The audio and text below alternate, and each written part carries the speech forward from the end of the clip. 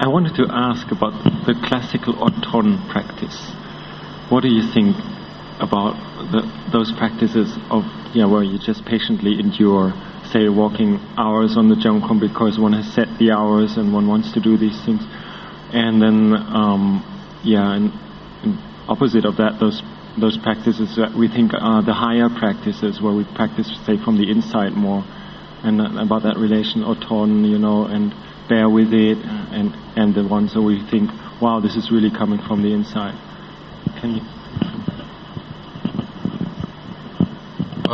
The culture here is like Oton type of. I mean, it's the kind of essence of the Isan cultural attitude, and I think they use the word Toraman and Oton, and these, like Toraman, it easily gets translated into torture in English.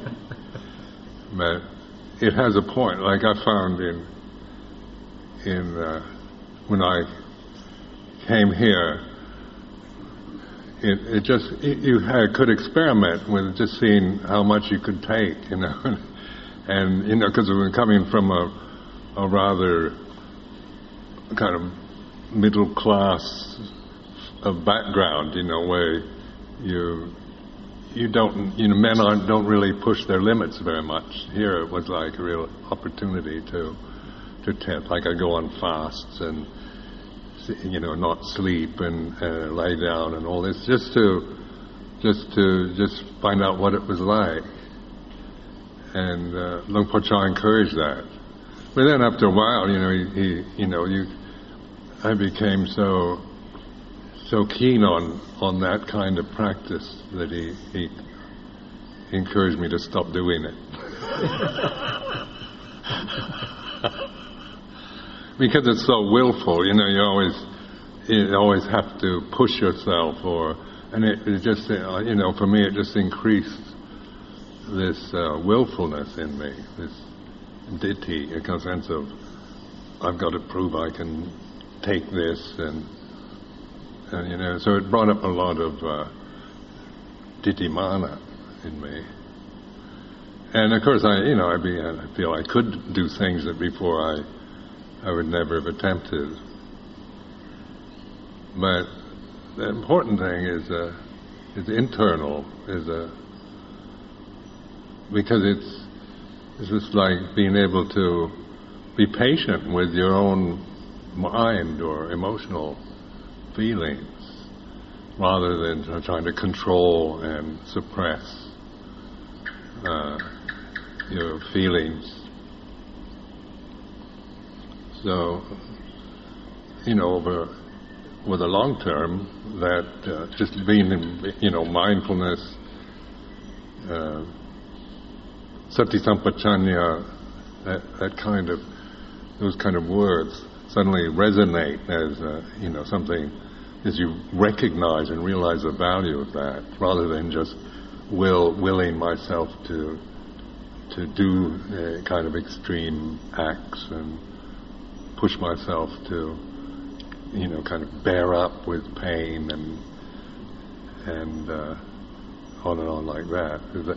For me, that I did learn from it, but after a while, I had to give it up because it was I wasn't getting to the source of the ignorance. It was increasing this sense of me and mine. Where mindfulness, like sati sampajanya, it's where you can actually begin to recognize this, how you create self, and so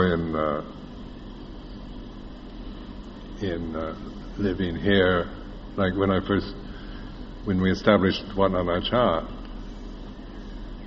the having to take on like what you're doing, taking on responsibilities and teaching and giving dependence, things like this.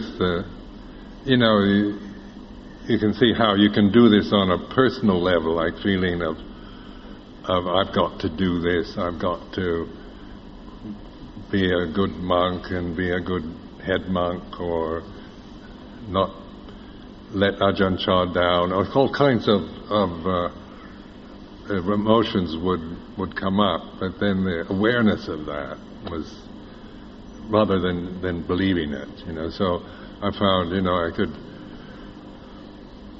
I used the situation, the ups and downs of taking leadership positions for just awareness of my own emotional reactions to things, or how I see, being in a prominent position. Because it both, you can be very, think, you're somebody important, or you can, at the same time you can start resenting it. You feel burdened by having to be the focus for everybody's attention. Do you ever feel that? Resentful?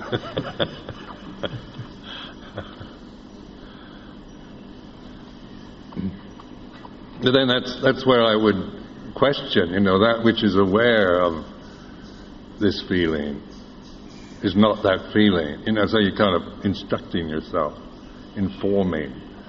Like you have emotions and you resent having to be in a position where everybody's always looking at you, and so you can either want to run away from it, or you can kind of act a part and play a role of Kuba Ajahn or whatever, or you can actually observe and then question that which is aware of this is not resentful. The emotion itself might be resentment, or it might be enjoying being considered somebody important, a teacher and so forth, but that which is aware is not taking sides, is not judging, but is certainly conscious and intelligent.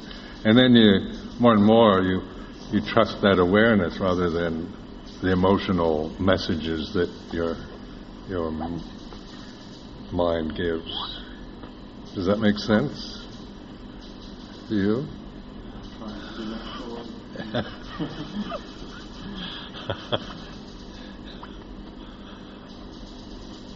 Like Sakya Ditti is created through thinking.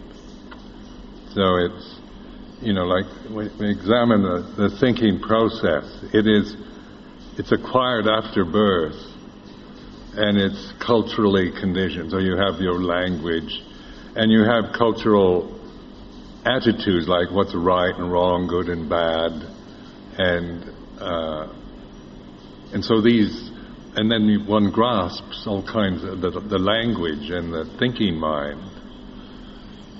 And that creates always this split in this sense of, you're always caught in the state of doubt between right and wrong, good and bad. And then you're always wanting to be right and good, and then guilty about feeling wrong and bad.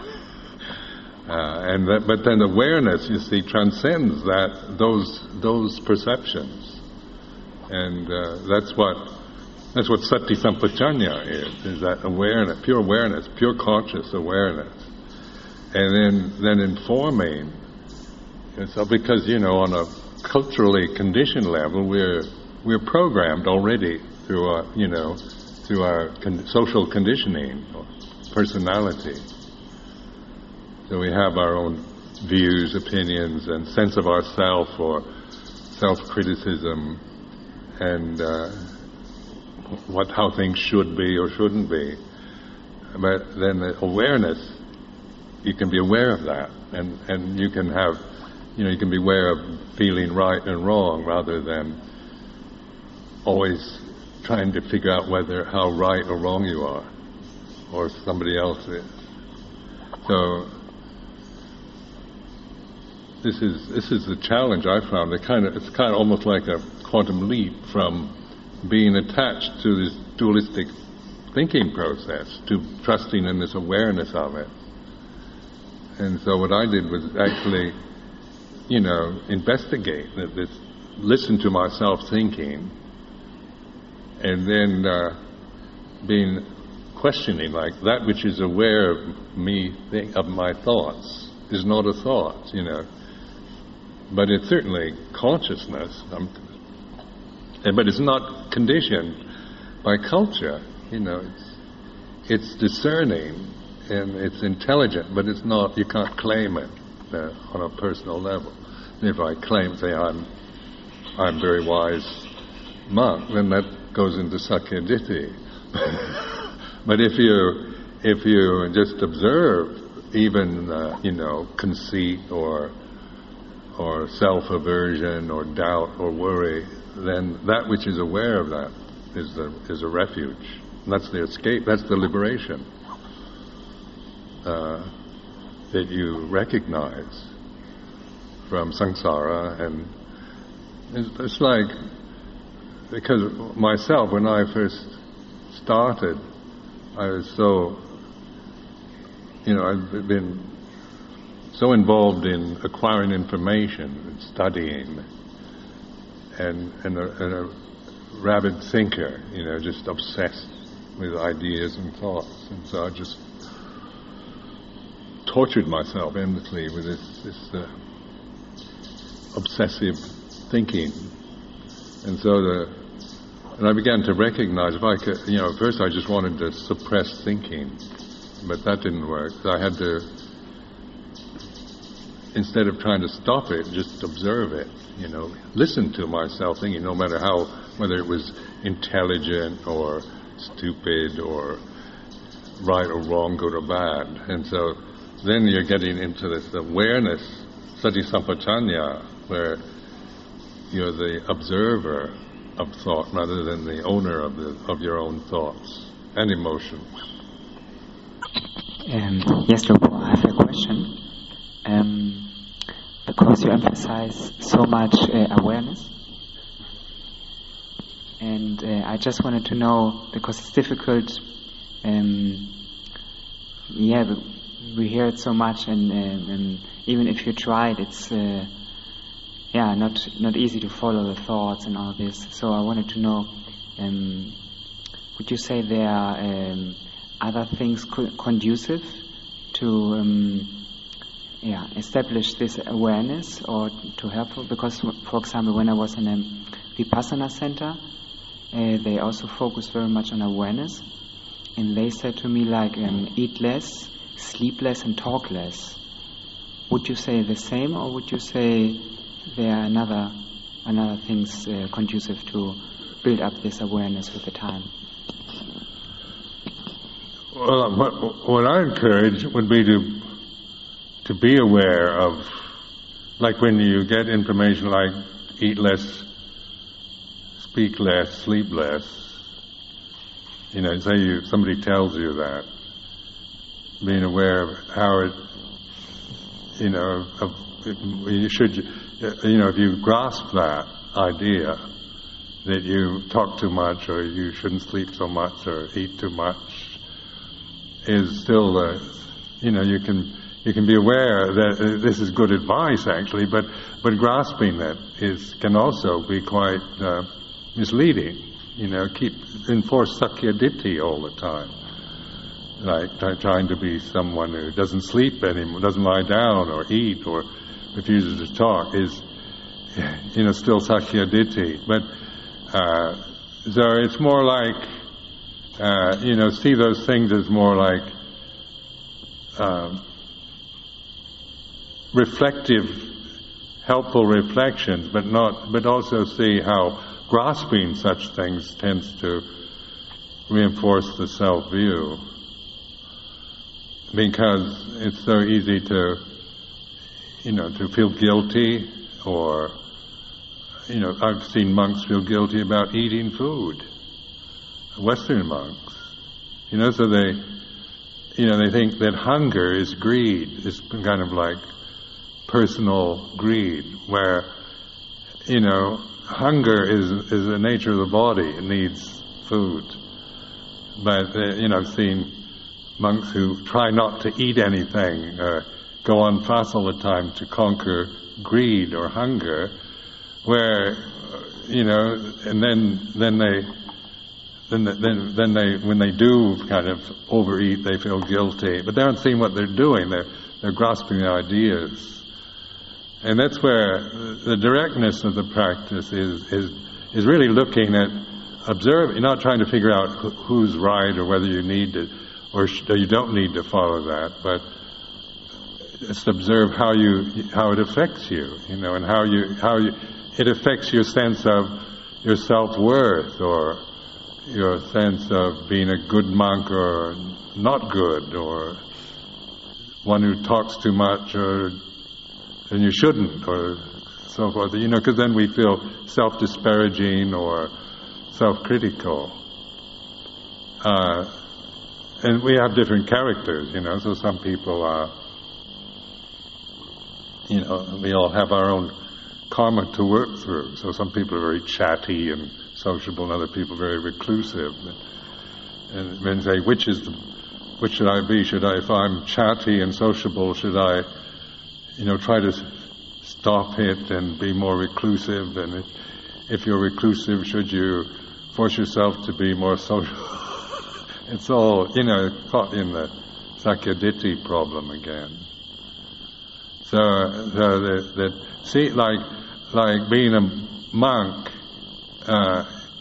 recognize that you're in a kind of conventional form that's holding you. You have this vinaya and conventional, on behavior and speech, and then the monastic Thai forest tradition is like this. So you're observing the convention that you're using, but not identifying with. It's not to create another identity as I'm a forest monk and Tudonga monk and on like this, because that's creating a self-view again. But this particular convention is a way of living in society, in the world, for mindfulness. So be aware of how you create, how you hold this convention. How you identify your identity with it, or the sense of your own being a good monk or a bad monk, or pure or impure, is very much a form of grasping the ideal of Buddhist monasticism without really observing the grasping of a condition. So it does, I found the value of monasticism is that it holds you, in a way that, kind of gives you boundaries for behavior. And of course, before I became a monk, I was kind of free spirit, and boundaries for behavior were so broad that I didn't have any, I just tended to get confused by just following my desires and this idea of freedom and expressing yourself and doing what you like. But then in going from, I lived in Berkeley, California. It was very kind of, back in the 60s, a place for freedom and personal expressing your individuality. Then going into a very conventional type form, like what Banongpa poem, was kind of interesting, because I'd had such kind of narrow boundaries for behavior, but it did, what I found was that those boundaries, something you begin to observe, how you want, the tendencies you have are habit tendencies, or want to go beyond the boundaries or break through these limitations, and that's where you stop. You determine to stay within the boundary and observe it gives you something to meet in yourself, and the desire to I felt rebellious a lot towards the restriction and restraint, but that I could observe. You see, this sense of not wanting to be restrained, not being able to get my own way or do what I want. It's like this. And so that's using it for awareness rather than for increasing the sense of I've got to keep these rules, and my purity depends on me keeping the rules, and if I break the rules then I'm impure, and all that. Then that tended to be how I held it at first, because the mind was very much conditioned in that very dualistic way of wanting to become pure and fear of impurity or being wrong. But in the mindfulness practice, then you're using the sila or the vinaya, the restraint of convention, not for personal identity but for mindfulness. Then you appreciate it, because you do. If you really cultivate it, it makes life very simple. It simplifies everything, because monastic life really is simplification, where say my lay life was very complicated and very confused. And at first, when you read the Vinaya, you say, it sounds so complicated. So many do's and don'ts and precepts and whatnot. But actually, it's a learning it, but also using it, not for identity and for attachment, but for awareness and liberation. Because liberation comes in the citta rather than through conventions and there's no liberation if you're attached to self-view. You're restricted and bound to a limitation all the time of self-views. I have one question. When we worked in Budendeng, a Western monk came along and looked a little down because we are working so much, and he told me, a monk should not work so much. I didn't ordain for working, I worked enough in my life. But in Ajahn Chah's tradition, and especially Luang Por Sumedho, he emphasizes a lot, work is a kind of practice for giving up selflessness and being useful for society and practicing during your work, so you can use this time. Can you guide us to this topic? Because when I went in 1967, I went to stay at Wat Wat Pong, and they just built this sala that's no longer there, and it wasn't finished yet. So it was a horrible building too. Did you ever see it?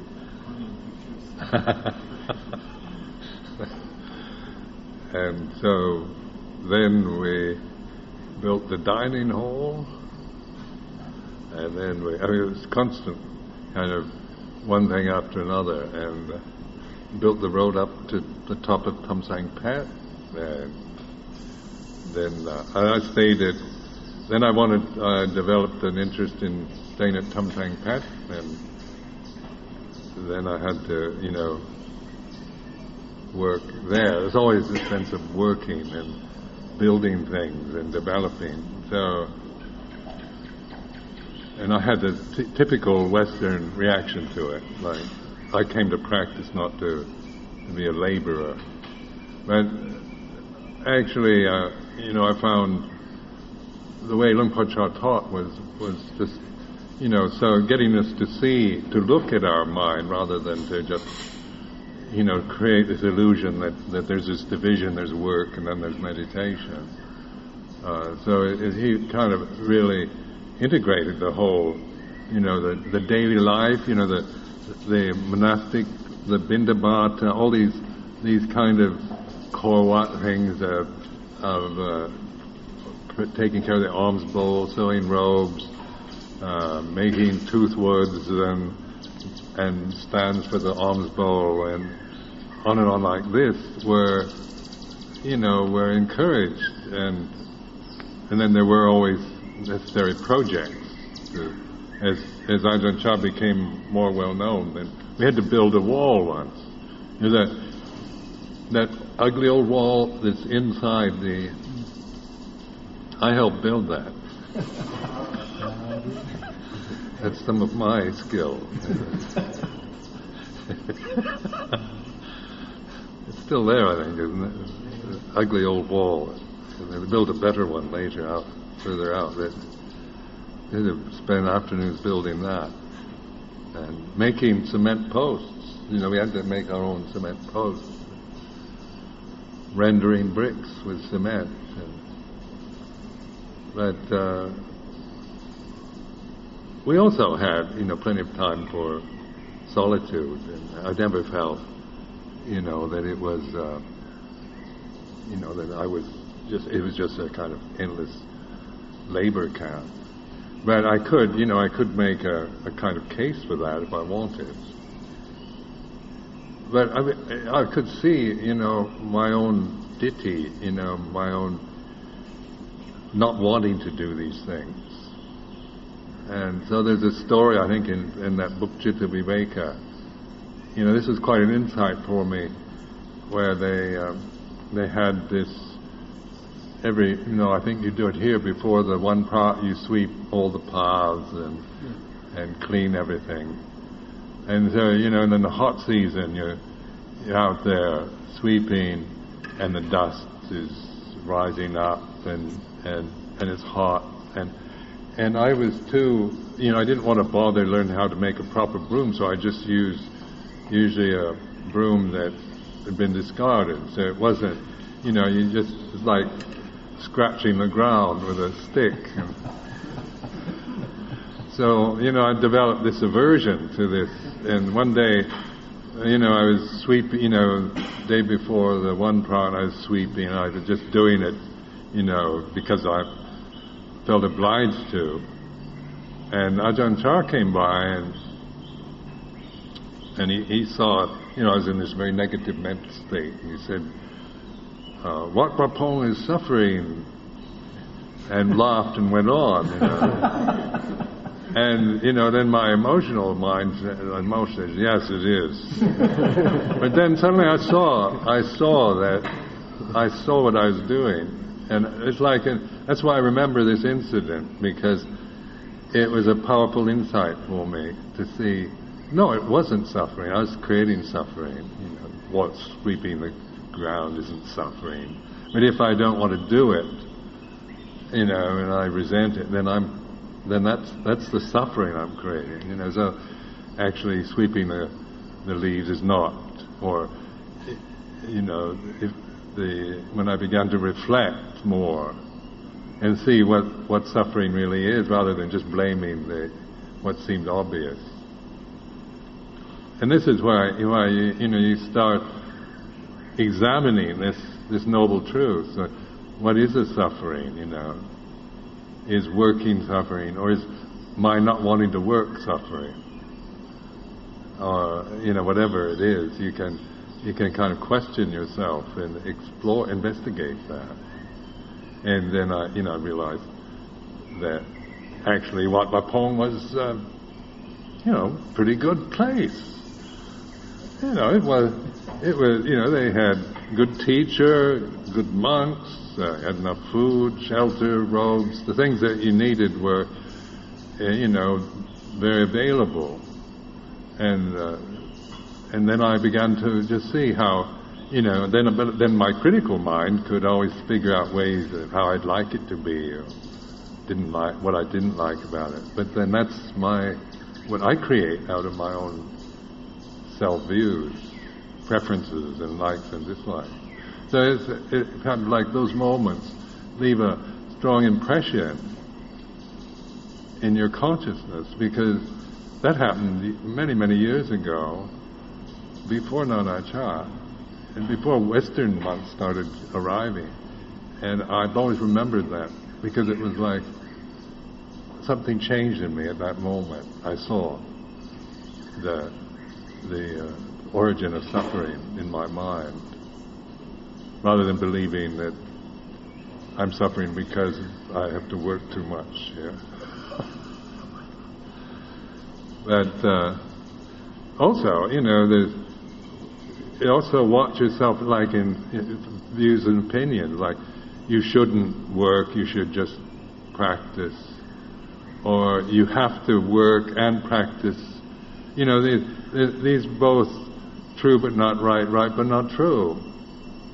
So it's like once you think something and grasp it, it becomes a ditty, a kind of ditty in your mind. And then even though it might be right in its own context, it's not necessarily true as a reality. And so you begin to in monastic life, I found there's so much ditty in monks, views about what good practice is and how you should do it, and what's right and what's wrong and so forth. That I found it very confusing in terms of trying to figure out, what to do or what not to do. But in terms of awareness, then I began to see that grasping views and opinions of any sort is the cause of suffering. So in my insight was then, like when I'm living here, then I'm aware of the people, the time, the place, the way they practice, and so I adapt myself to try to live within that rather than assert my will here. I'm not going to do this because I don't agree with you. I just adapt to the different conventions or ways of practice that various monasteries favor, rather than judging it, or believing my own opinions about it. When I can ask a second question. So the one side is doing things together, working together, have meetings, but on the other side the Buddha praised a lot solitude. So could you also speak a little about solitude? Is this really necessary? How much should we have, or is this a danger, or should we do it?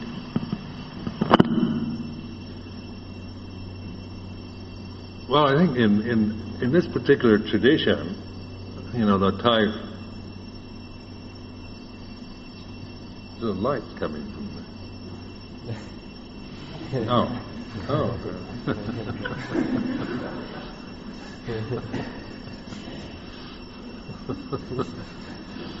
It's not aliens. But this like attractiveness of the Thai forest tradition to many of us is the solitude part of it. Like the having your own kuti, and where solitude, Gaya Viveka is part of the lifestyle.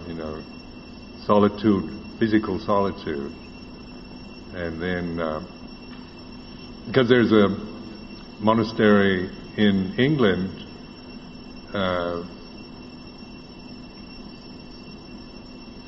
that they practice a kind of Zen, Japanese Zen style. And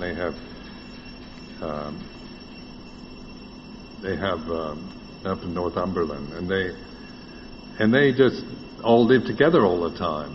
Sleep they sleep side by side almost in very, so everything. If you get a place all your own, a private room, that's you have to have about 10 years before they allow that. And I thought, what a horrible way to live.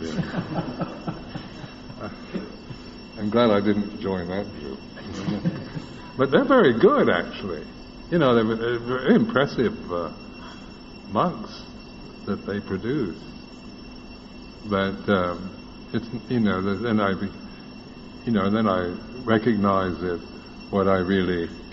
what's so attractive to me to this particular tradition was the fact that it you have your own kuti.